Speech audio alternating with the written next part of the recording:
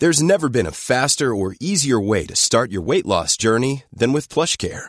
PlushCare accepts most insurance plans and gives you online access to board-certified physicians who can prescribe FDA-approved weight loss medications like Wegovy and Zepbound for those who qualify. Take charge of your health and speak with a board-certified physician about a weight loss plan that's right for you. Get started today at plushcare.com/weight loss. That's plushcare.com/weight loss. plushcare.com/weight loss. Burrow's furniture is built for the way you live. From ensuring easy assembly and disassembly to honoring highly requested new colors for their award-winning seating, they always have their customers in mind. Their modular seating is made out of durable materials to last and grow with you. And with Burrow, you always get fast, free shipping. Get up to 60% off during Burrow's Memorial Day sale at burrow.com/ACAST. That's burrow.com/ACAST. burrow.com/ACAST.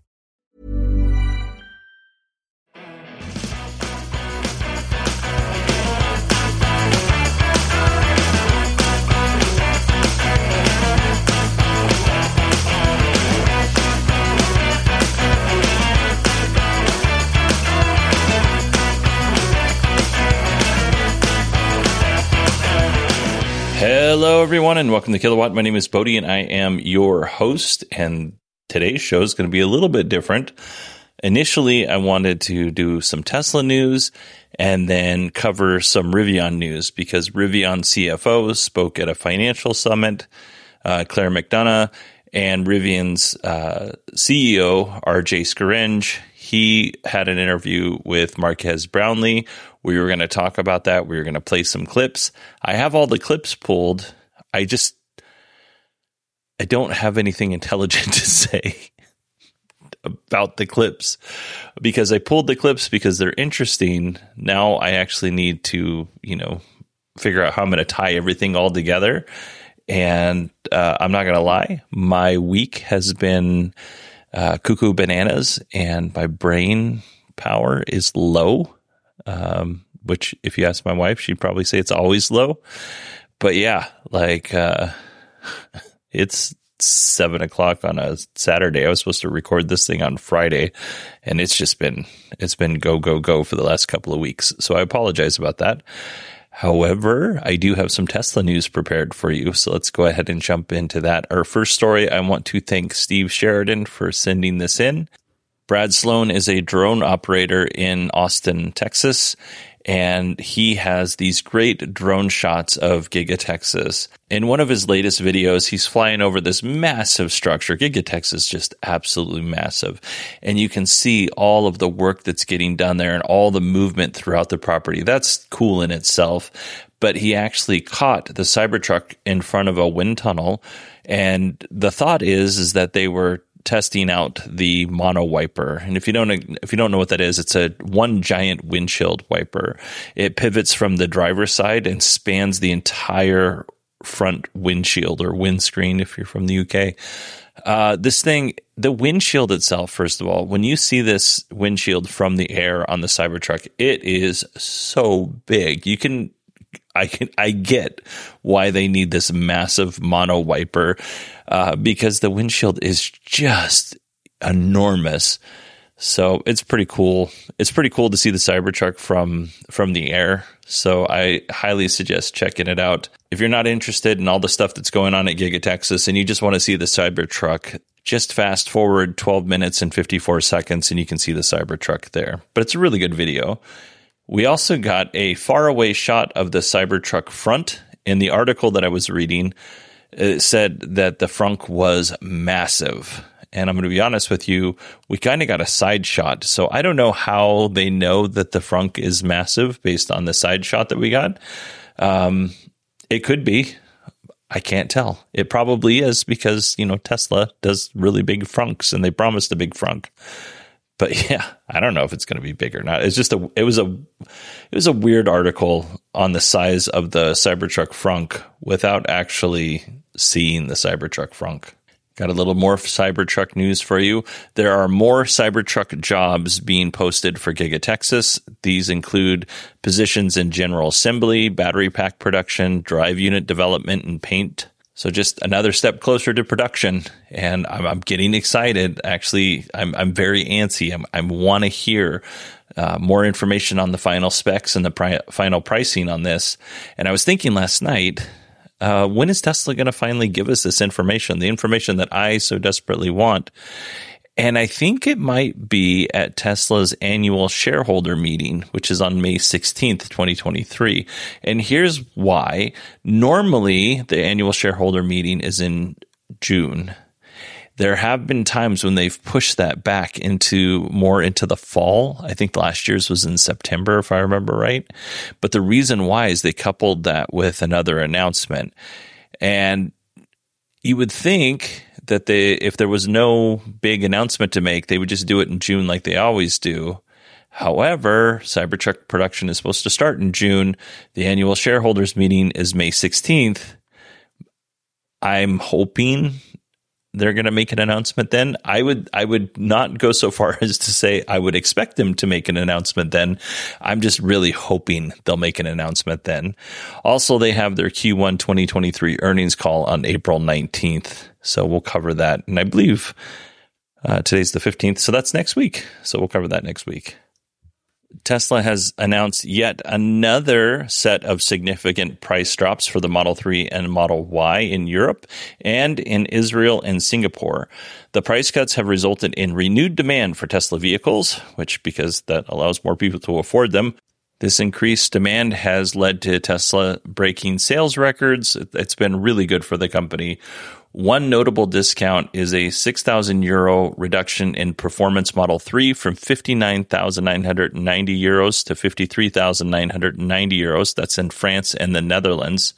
European customers can expect a 5 to 10% discount on most trim levels in most countries, with higher trims getting larger cuts and the lower trims getting the smaller cuts. There's one exception. Norway, the long-range Model Y in Norway is getting a slight increase by 10,000 Norwegian kroner, I think is the currency. If you're in Norway, let me know. I know we have a lot of listeners in Norway, which is just under €900 or right around $900 if you're keeping track. Tesla has attributed the price cuts to production scaling with Gigafactory Berlin, recently reaching a production landmark of 5,000 vehicles per week, which is what we talked about last week, a significant improvement from the 3,000 vehicles per week that they had at the end of last year. I love that Tesla is keeping their prices relatively reasonable. I was really worried that as prices increased and we were up into the $60,000 range for some of these cars, the cars that were supposed to be affordable, I was worried that they might come down a little bit. They wouldn't come down to the level that they were before the pandemic. But I need not worry because they have come down right around that level. I think right now they're appropriately priced, whereas 6 months ago I think they were ridiculously expensive.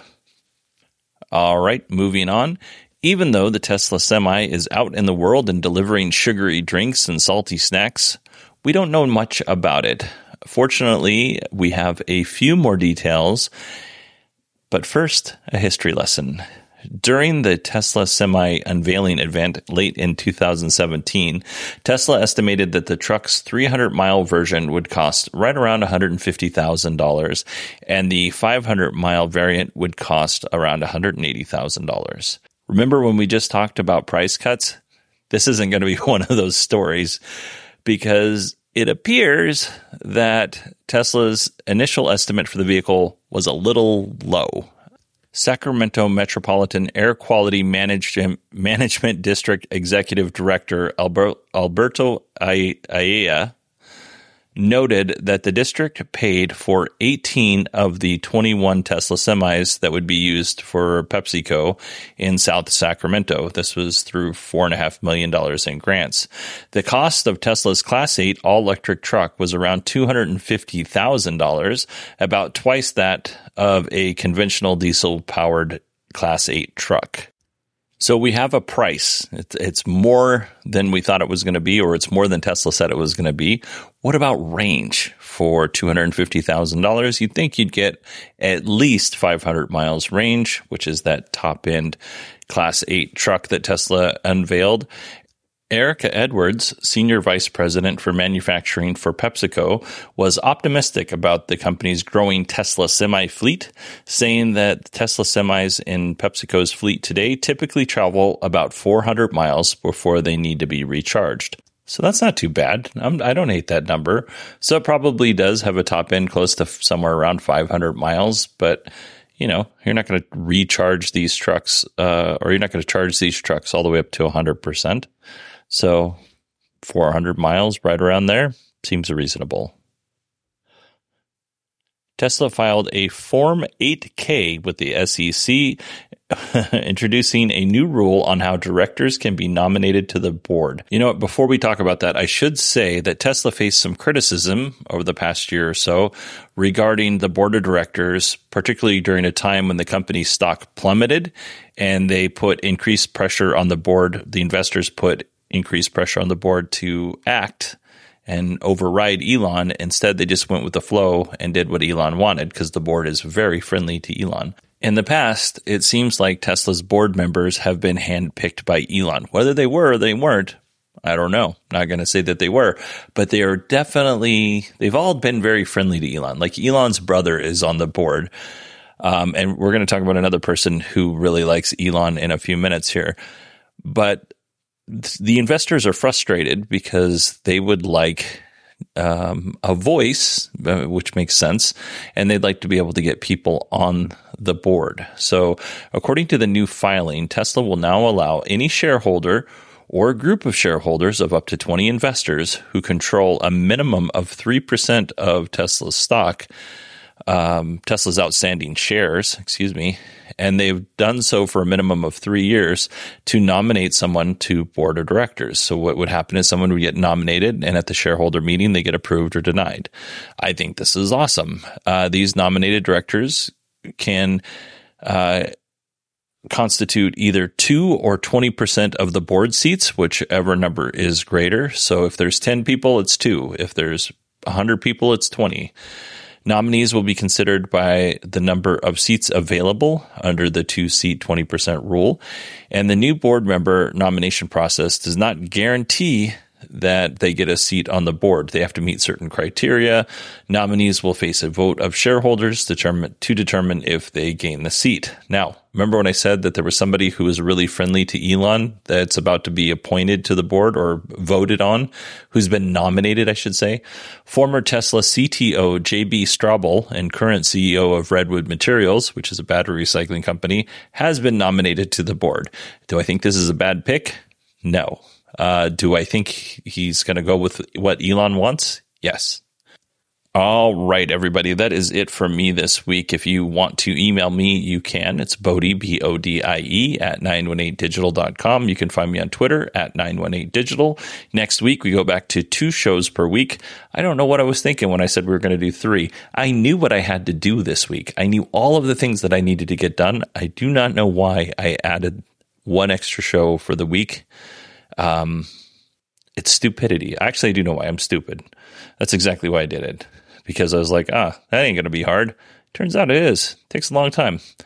Next Tuesday, or this Tuesday, we're going to hear from Rivion's CEO, RJ Scaringe, and Rivion's CFO, Claire McDonough. All right, everybody, that's it for me. I hope you all have a great day, and I will talk to you on Tuesday.